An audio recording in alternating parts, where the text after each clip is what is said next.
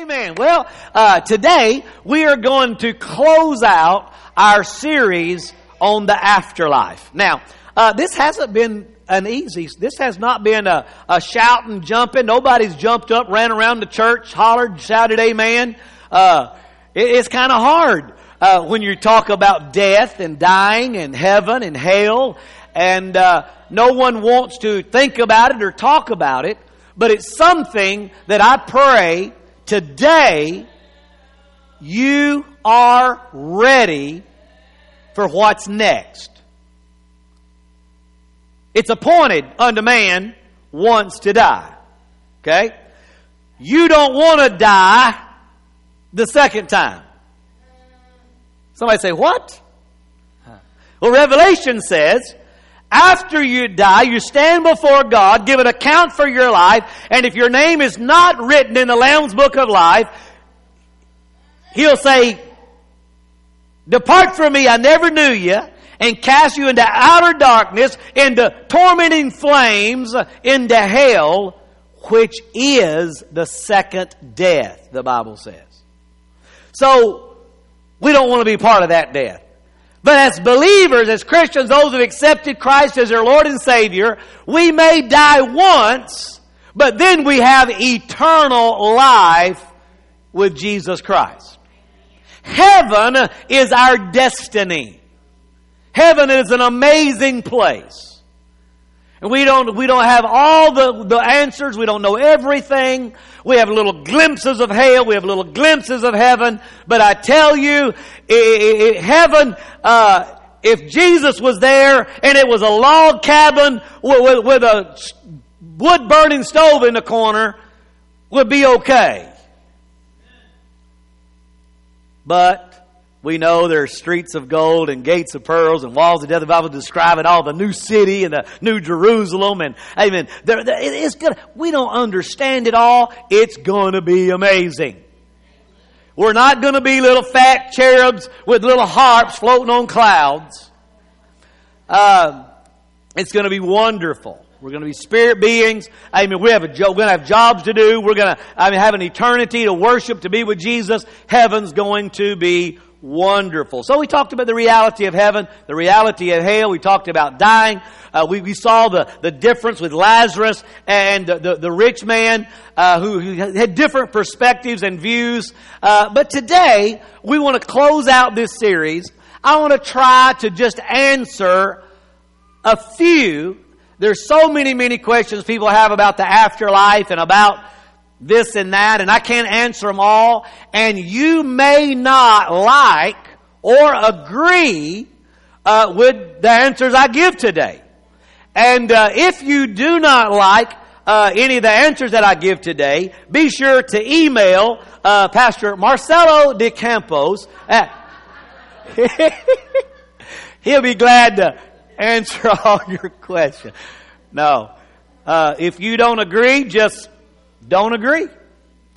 I can tell you this, I'm not God, and neither are you. And we don't know everything. And so if I'm wrong, when we stand before God, we'll find out. But I'd much rather err on the side of caution. I'd much rather get to heaven and Him say, you know what? You didn't really have to do all that. But because you did, I'm going to reward you anyway.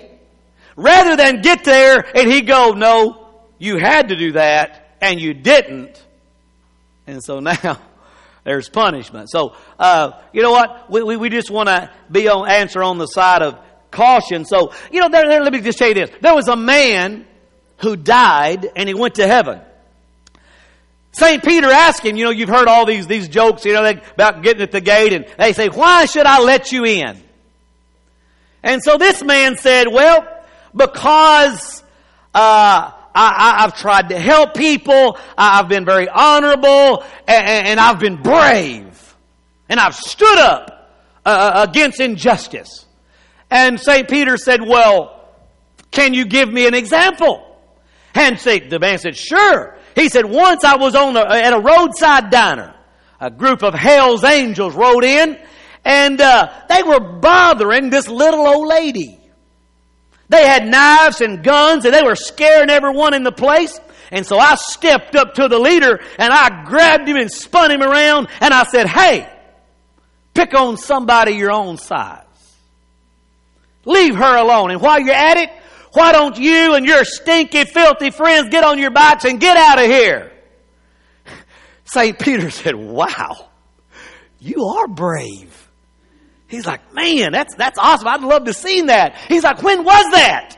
And the guy said, "About 5 minutes ago."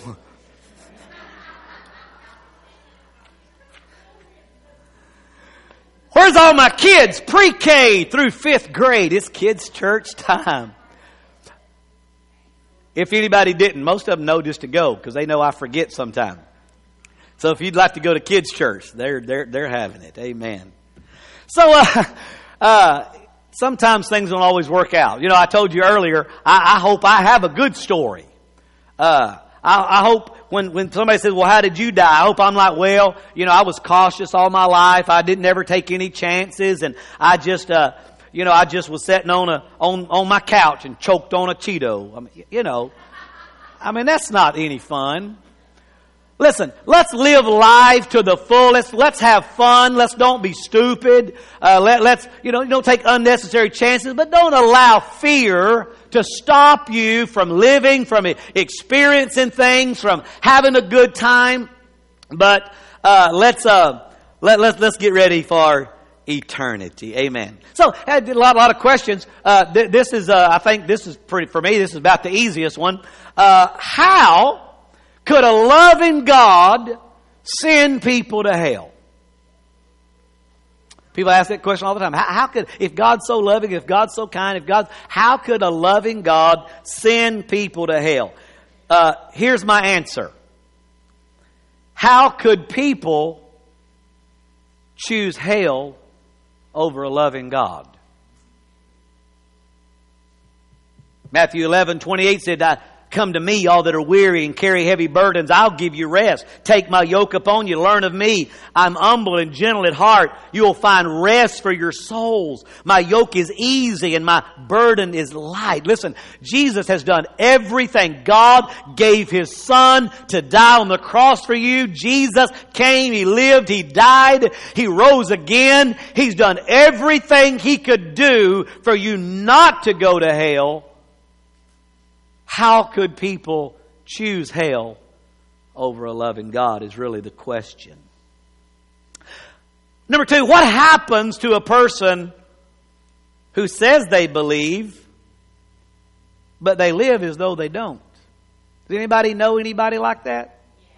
There's people who say that they've made a profession of faith. They maybe even go to church. They say, they've given their heart to the Lord, but their life doesn't necessarily reflect it.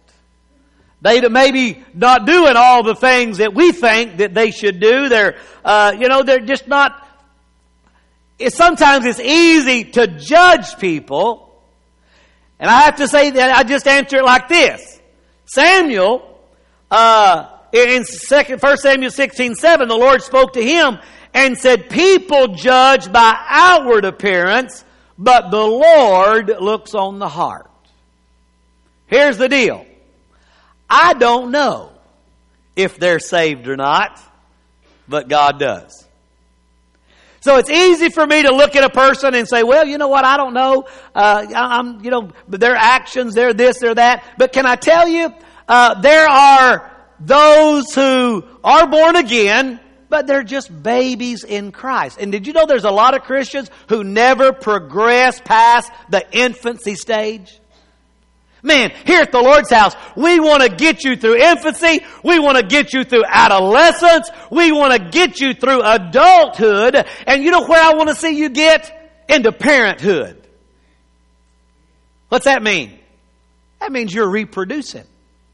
That means that you're taking initiative to win souls and to nurture them through infancy, adolescence, adulthood, and to parenthood. But there are many Christians who never make it out of infancy. They get born again, they're saved, they're born, but guess what? They still poop their diaper and it stinks. And they still just drink milk, and they still cry, and they whine, and they need a lot of help. And you know what? God will take care of them. He'll judge all of that. So let's be very careful. Sometimes it's hard. It's hard for me at funerals because I look at their life and I talk to family, and maybe their life they didn't quite. They're not sure. And so I say today, before we're quick to just throw them in hell, let's just put them in the Lord's hands and say, Lord, I don't know their heart. I don't know where they were at in their relationship with you and growing. I trust, I believe, according to their confession or what that they made you Lord of their life, and you will deal with that. So let's not be a judge in church. Amen. People fail. Why does it shock us when people sin? We sin. We're humans. We're not perfect. And I'm going to tell you something. As far as the Lord's house, when people sin, let's be the ones to rush to them, pick them up, love them, dust them off, and walk with them to restoration. Let's not be the ones to go step on them and kick them into hell. Let's love people. But, as for me, everybody say, as for me. Listen. Live your life so there's no question. Live your life in a way that I do not have to lie at your funeral. I do not want to be up there saying, oh, this person was so loving and kind and generous. And somebody's out there going, who's he talking about?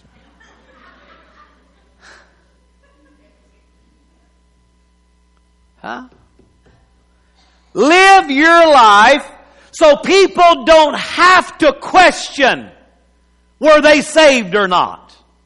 Were they born again or not? Listen, the Lord ought to live your life so that you are past that infancy, past that adolescent, teenage, rebellious, doing crazy stuff. Live a life that is faithful, that is even keeled, that people know when they see you, when they talk to you, what they're gonna get. They're gonna get somebody that's loving and honorable and respectable, and that if there's something to be done, you're gonna do it. And if there's a choice between right and wrong, you're gonna choose right. Amen? Come on, live your life in a way that you can be honoring to God. So many people, they want to have a relationship with Jesus, but they want to keep it on the down low. How many of you young men out there would like a girlfriend? Let me see your hand. Anybody? There's not one young man in here wants a girlfriend. Okay, let me ask the ladies. How many of you young ladies would like a boyfriend? Okay, we got a few. We got a few hands. Yeah. Saw a couple married hands go up. Put your hand down. We're not. I'm just joking.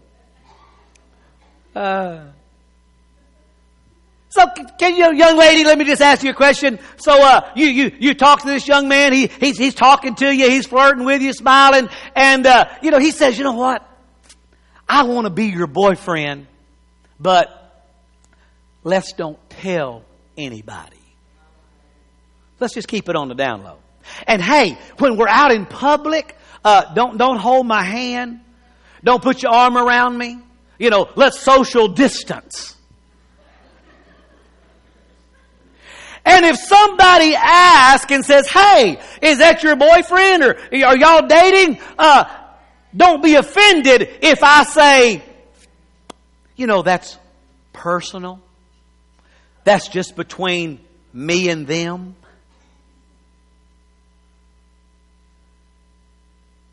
Just let me go ahead, cut to the chase and just tell you, dump that sorry dude.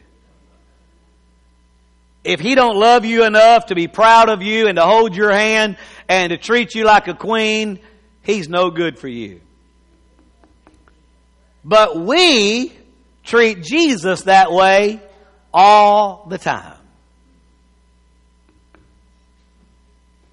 I love you in private. I love you in church. But man, when I get out with my friends, let's don't act like we know each other. Let's act like we've never met.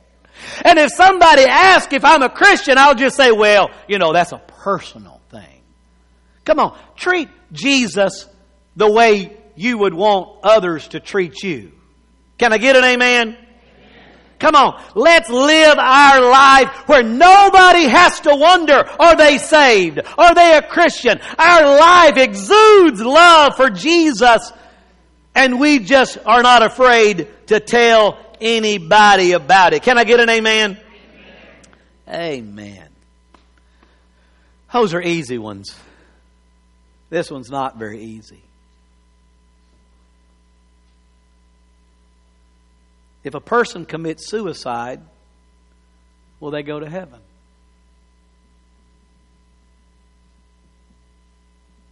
Now I want to tell you something. You may be here today, you may be watching me online, and you're struggling with thoughts. The enemy is telling you that life is not worth living, that it's hopeless, it's never going to get better.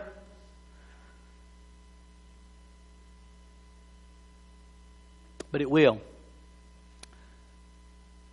There's those who say that if you commit suicide, that the Bible says thou shalt not kill, and that's self-murder, so it's just a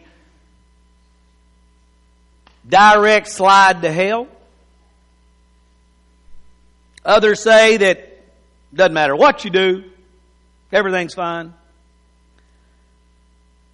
I say it boils down to a personal relationship with Jesus. So let's be very clear. For the unbeliever,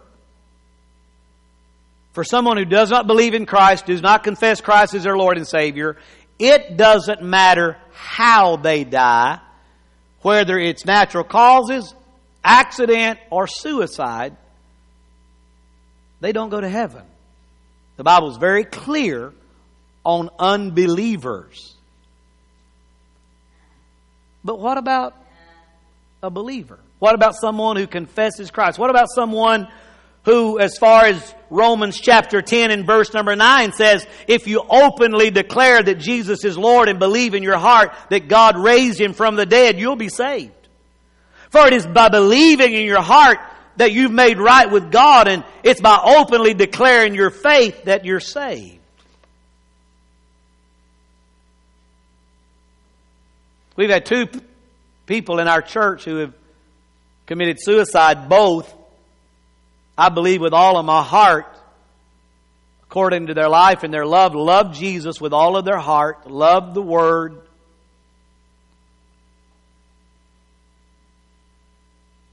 And still ended up taking their life.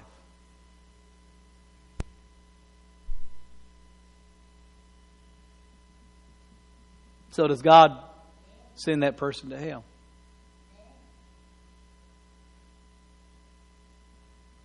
Hardest funerals you'll ever preach. I hope I never have to preach another one. Because people have so many differing opinions. I want to come back, and I'll give you a little more circumstances in just a moment, but let's just come back. How many knows that God is a righteous judge? And He judged everything knowing all the facts. Let's just come back to earth to a natural judge who doesn't know all the facts, but tries to judge fairly. If a person commits a crime, and then they stand before a judge, and through test, through circumstance, through doctors, whatever, they deem that this person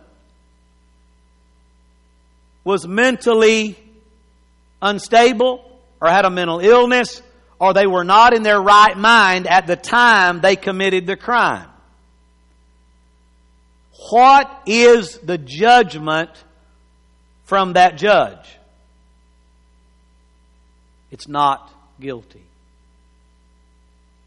because of insanity or because of whatever.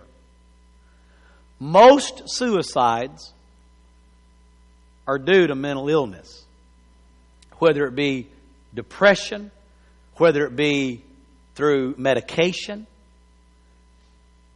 Several of the people that I'm talking about was on medication because of pain, because of other things, and the side effect of that medication clearly says can cause suicidal thoughts. Yet doctors just push it on people regardless.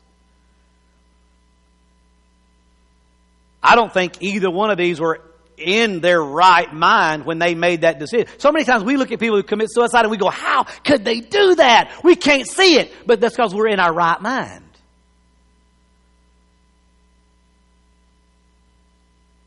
I don't think God would send a believer to hell that died from cancer or heart attack or suicide. If that was truly the case. So, Pastor, you're saying, man, I'm not feeling good today. You know what? I got bills to pay and my wife's acting ugly. I think I'll just kill myself. Am I going to heaven? Wish I had a coin. I'd flip it. I'm not God. I can't judge your actions or why you did what or if you're in your right mind or not. But I think before we just send somebody to hell, we need to know all the facts. And I thank God that He's a good God. And that, you know what, He might not be very happy when you get there. But He'll take care of all of that. And then those people in that glorified state are in their right mind. And I guarantee you they regret it. We just watched the whole thing on people who jump off the Golden Gate Bridge. There's only been a few who lived to tell about it. And every one of them said the moment that they let go of the rail, they regretted their decision. So sometimes in a moment of not being in our right mind and all of a sudden realizing, wait a minute, that was the wrong decision. And so, you know what? Maybe you're here today and you want to just,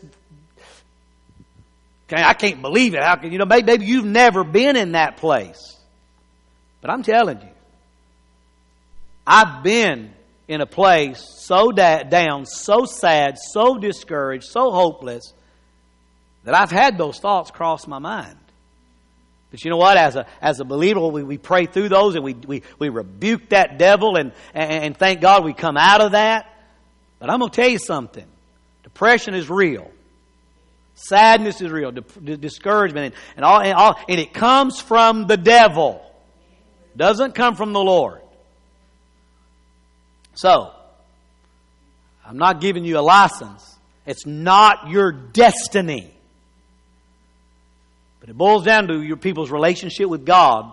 After that, they're going to stand before God. He's going to weigh out all the facts, and then He's going to make the decision. I just say it's not your destiny today. It's your destiny to live and not die. You can. It's going to be a better day. And you know what? Let's just stop right now. Let's just pray. Come on, let's just bow your head in this house today. Though you watching, you're so sad, you're discouraged, you just wish you could die. I'm telling you, life is worth living. So Father, in the name of Jesus right now, I take authority over every spirit of suicide.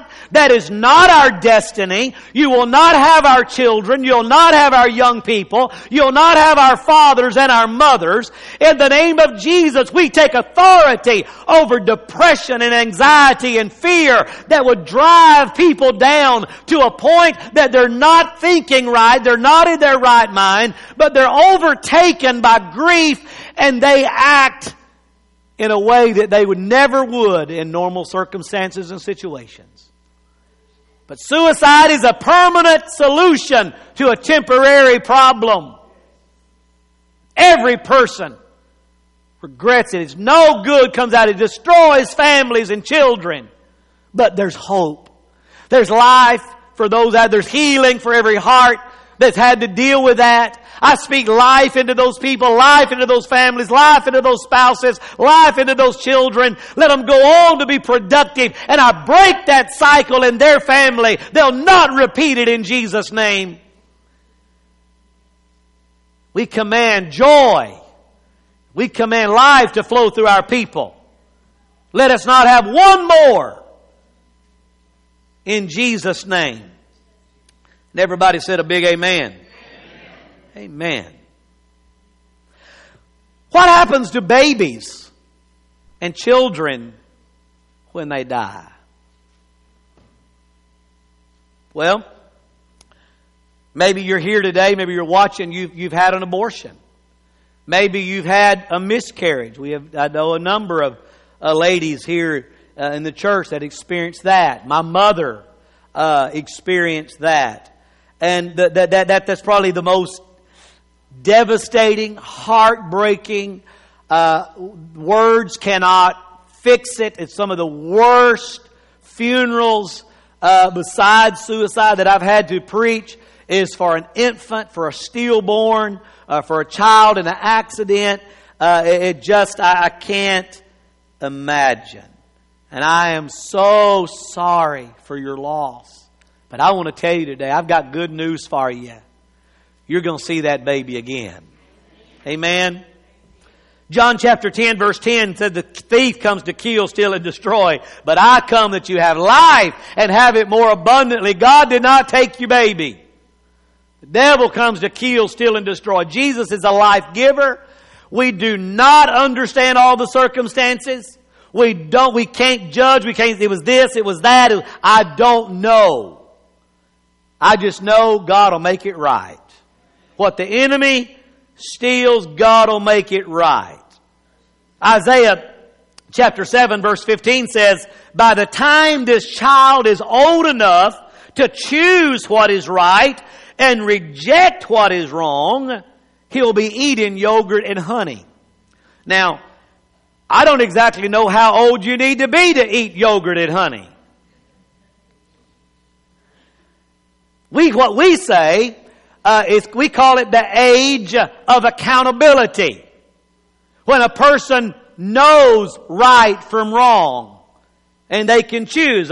James chapter 4 verse 17. Remember, it is sin to know what you ought to do and then not do it. So if you're not old enough, if a baby is not old enough to know right from wrong, it's not sin. And how would they be held accountable for sin they hadn't committed? Maybe you agree, maybe you don't. I don't know. That's what I see. King David, remember that story? His child was sick. He fasted and prayed and did everything he could. The child died, and finally he wouldn't eat, he wouldn't sleep, he didn't do anything. They were scared to tell him when the child died. They said, what's he going to do now? When he heard the child died, he got up, washed his face, ate, and went to church. They said, we don't understand. He said, while the child was living, there was hope.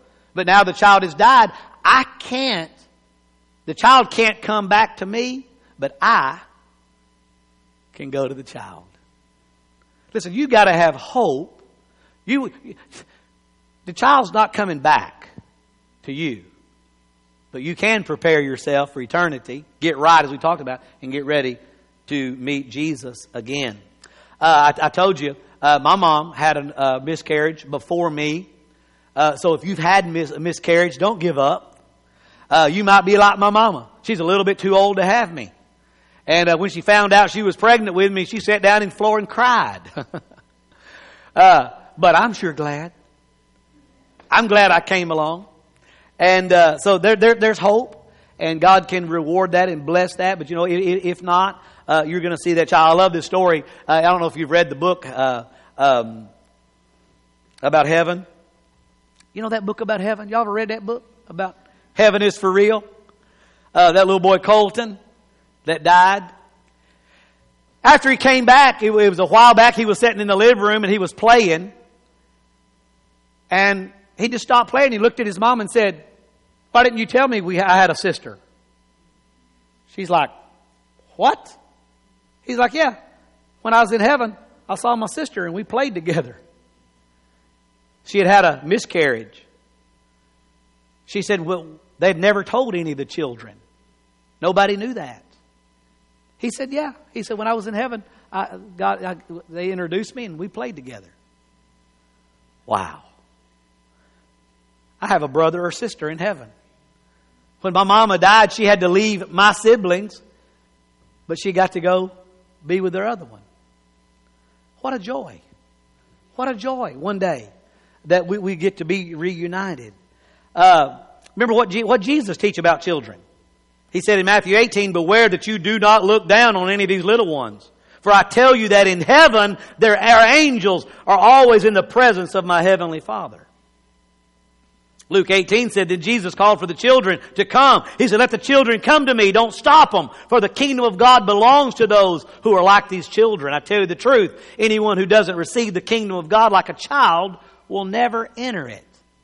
How do you enter? How does a child do everything? They just have blind faith.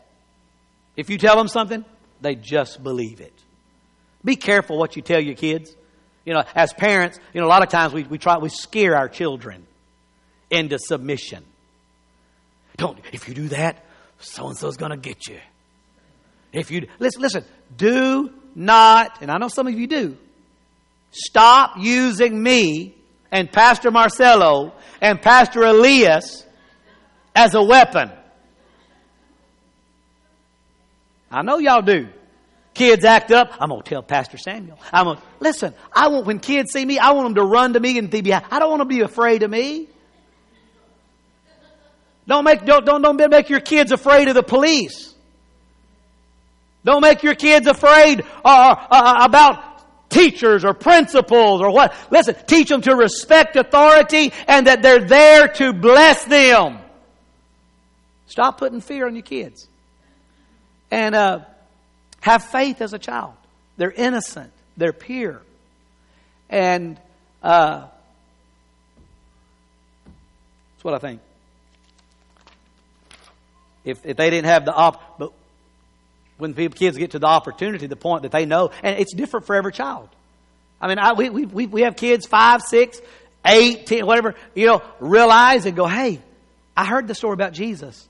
They feel convicted. They want to ask Jesus into their heart. They want to be baptized, and they understand. And you got some of them that are older, and they got no concept. They got no clue. So there's different ages, but God knows. And aren't you glad He's in control? Man, I'm glad God's God and I'm not. Because if I was God, there's a bunch of people I'd make kiss a donkey. But God's merciful. God will give you another chance. Amen.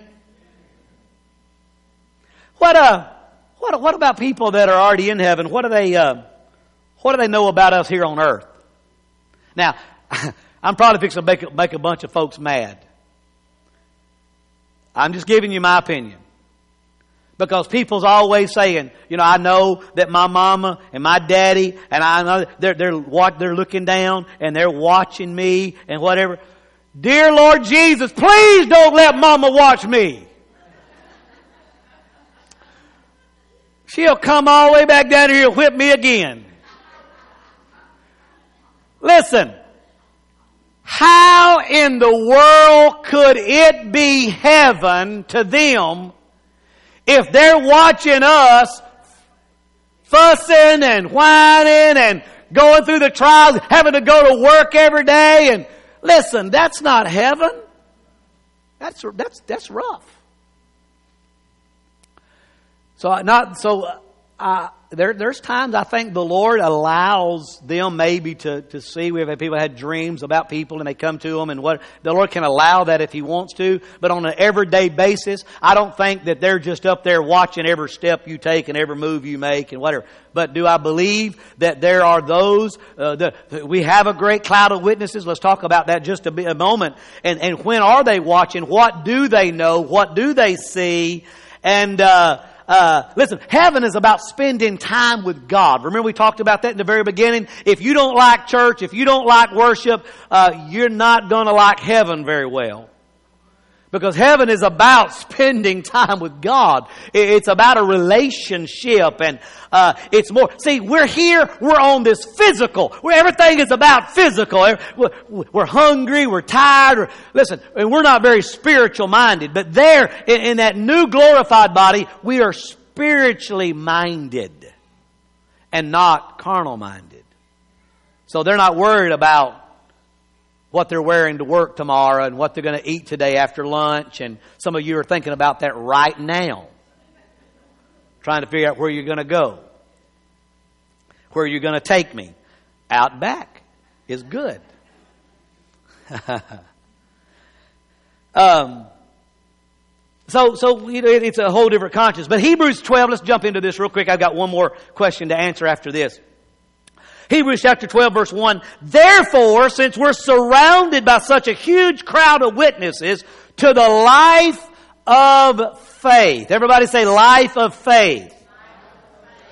Let us strip off every weight that slows us down, especially the sin that does so easily trip us up, and let us run with endurance the race that God has set before us. Well, it's such a great cloud of witnesses. You know this word cloud, in the Greek, nephos, it's like the clouds in the sky. One word is we look up, we see the clouds in the sky, and people think that, well, that's heaven where there's people floating around on clouds, and that's not true at all.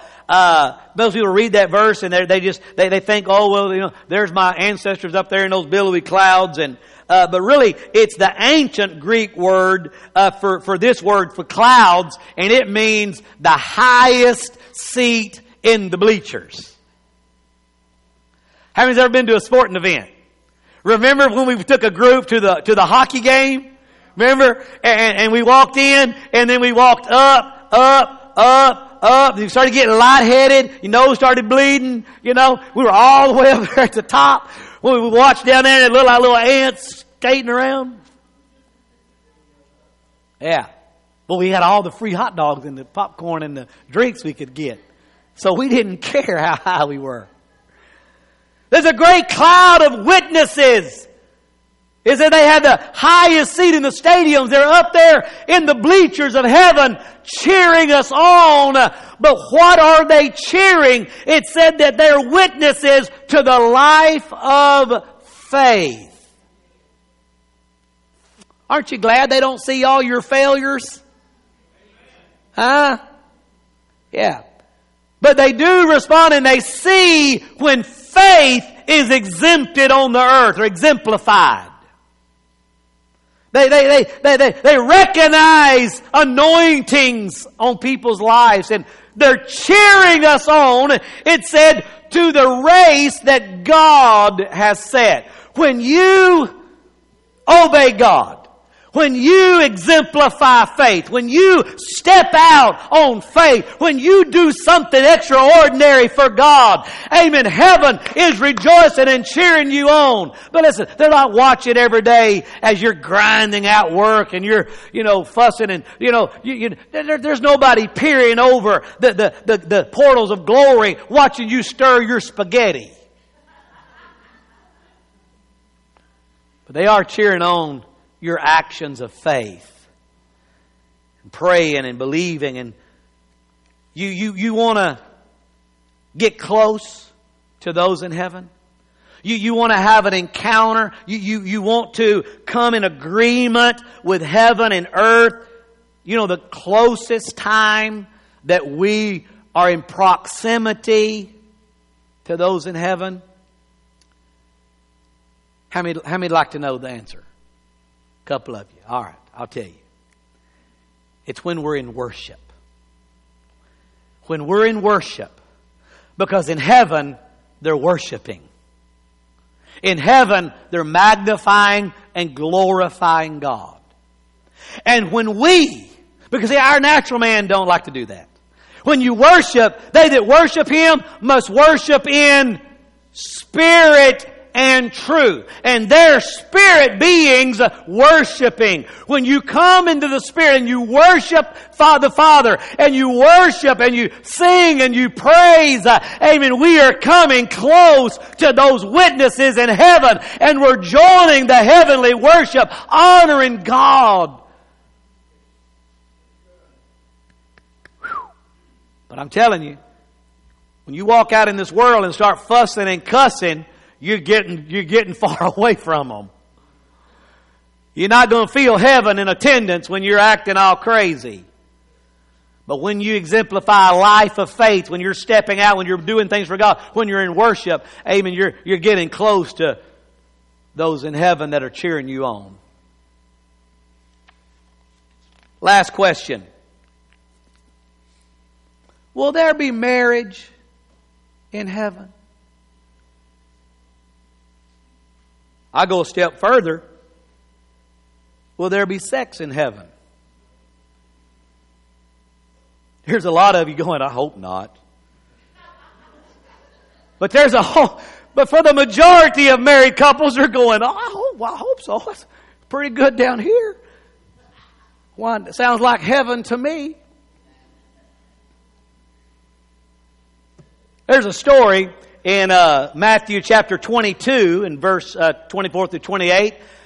Basically, teacher Moses said, hey, if a man dies without children, his brother should marry the widow and have a child to carry on his brother's name. Okay? So that was just the law. It's how it was done. Your brother died. He didn't have any kids. You marry the wife and you carry on, the relationship. Well, the story goes, there were 7 brothers. All 7 married this woman and all died. I'm thinking, it's not in the story. I'm thinking I'm number 2 or 3. I go, I see how this is going. I ain't going there. But apparently this woman had it going on. She got all 7 of them and outlived all of them. It's kind of like the lady. She had 3 husbands. 2 died of poison mushrooms. 1 died of a concussion. They said, what happened? He wouldn't eat his mushrooms. I don't know. This lady outlived all 7 husbands. And so here's the question for Jesus. They were always trying to trick Jesus up. So, tell us, whose wife will she be in the resurrection? For all 7 were married to her. So, here's the response. You ready for the answer? Matthew 22 verse 30. For when the dead rise, they will neither marry nor be given in marriage. In this respect, they will be like the angels in heaven. Why you think there will be no marriage in heaven? Cody, I'm sorry I keep stepping on your stuff back there. I know every time I step on it, Cody's cringing. Oh, that's my stuff right there.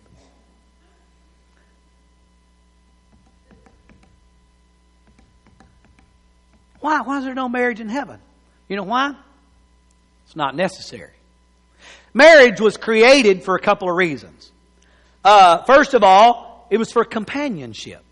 God created Adam, a man, in the garden with all these animals, and he needed somebody to tell him what to do.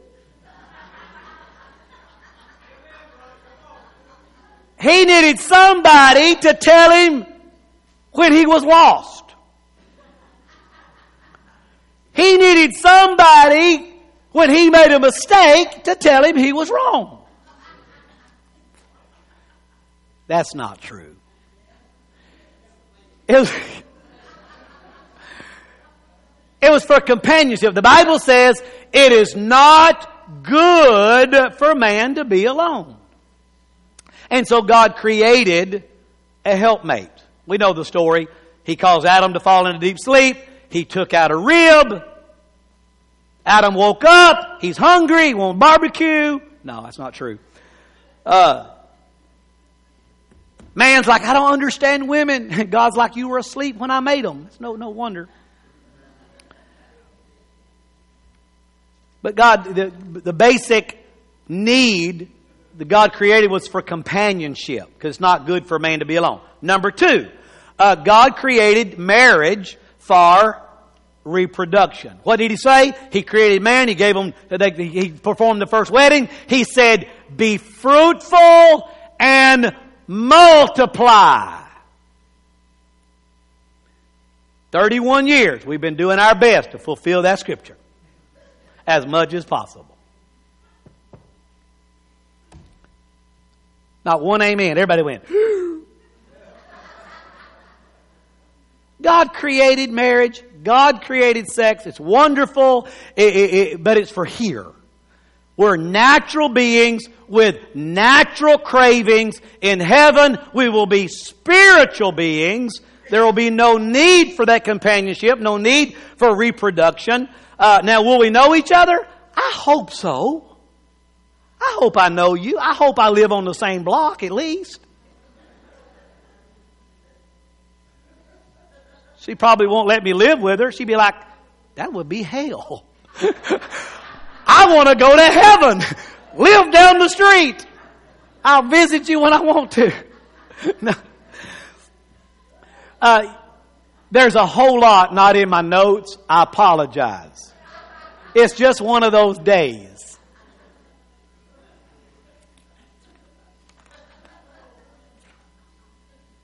In heaven, there will be a marriage, though. In heaven, there's just going to be one marriage. What is it? Revelation chapter 19, verse number 6 through 9. Then I heard again what sounded like the shout of a vast crowd, of the roar of the mighty ocean waves, or the crash of loud thunder. Praise the Lord, for the Lord our God, the Almighty, reigns.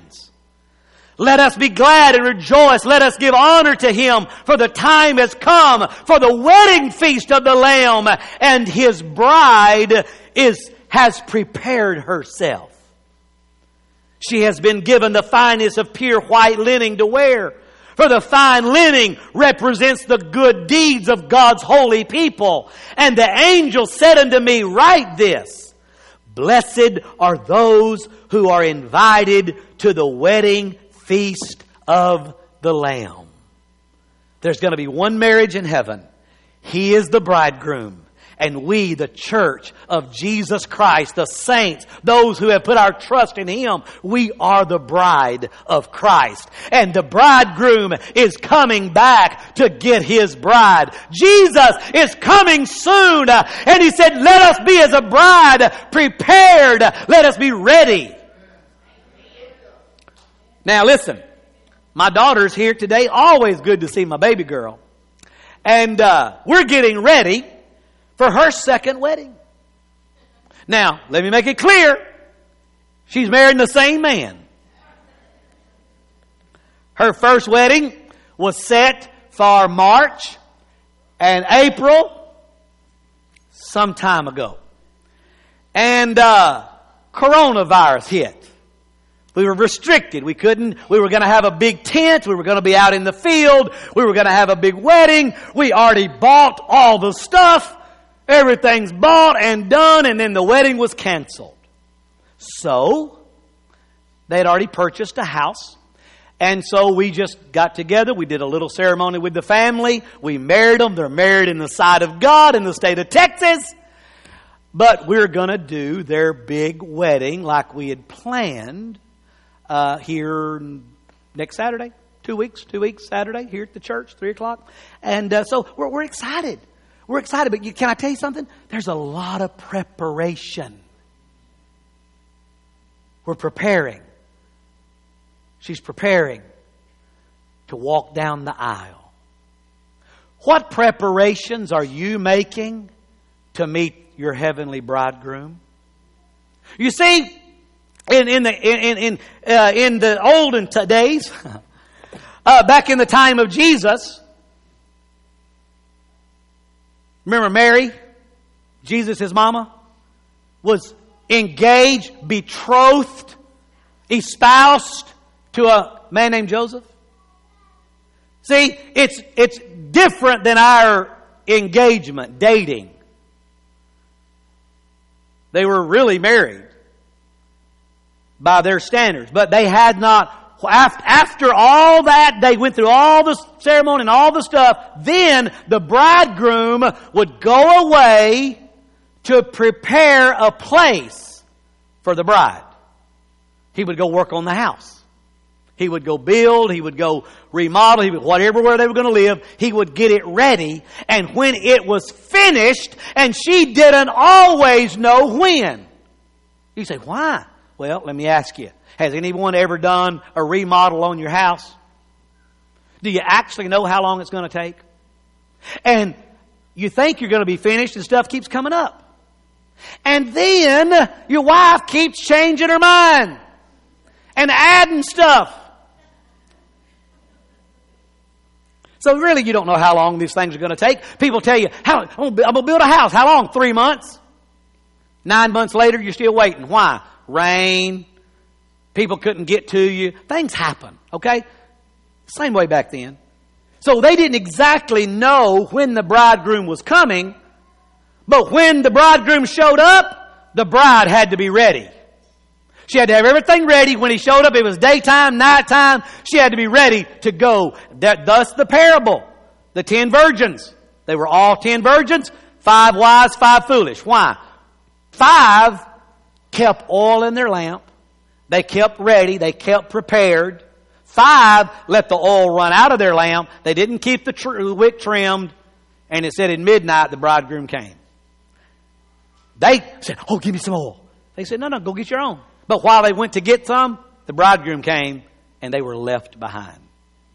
Listen, let's be wise. Let's make sure our oil is full. Our lamps are full. Let's make sure we're ready. We do not know when the bridegroom is coming. But the Bible says in that moment a trump of God will sound. The dead in Christ will rise first. We which are alive and remain shall be caught up together to meet the Lord in the air. And so shall we ever be with the Lord. And then there's going to be a great marriage feast. And I want to be invited. I want to be ready. I want to wear a white robe. I want to be the bride of Christ. So no, it's not going to be like it is down here, but it's going to be wonderful.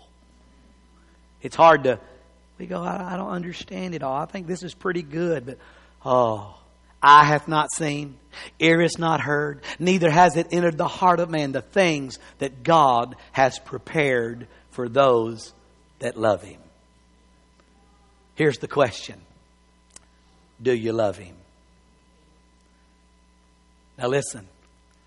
I could be wrong on a lot of things. But I know I'm not wrong on this one thing. If you don't know Jesus as your Lord and Savior, and you've not committed your life to Christ, ask Him to forgive you of your sins and come into your heart, you cannot go to heaven. Jesus said, I am the way, the truth, and the life, and no man comes to the Father except by me. So I'm here to ask you today, do you know Him? Are you ready for eternity? Are you ready for the afterlife? Now, here's what I hope. Okay? Here's what I hope. I hope I'm going to live a long time. Okay? I want to be like 90, 100, something like that. I don't care. Hope I live to be old. Okay? I want to have a lot of grandbabies. I want to spoil them rotten. I want to go on a lot more vacations. I want to have a lot more fun with my wife.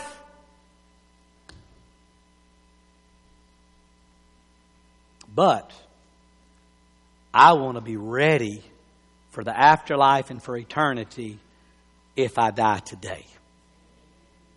See, you need to plan like you're going to be here for another 100 years. You need to save your money. You need to get prepared for trouble. You need to stock up a little groceries, get you some extra toilet paper because all the craziness going on in the world. But you need to go to work and pay your bills. See, do you know why Jesus won't tell us exactly when He's coming? I'll tell you why. Because He knows you. He knows me. See, if Jesus said, I'm coming January 2021.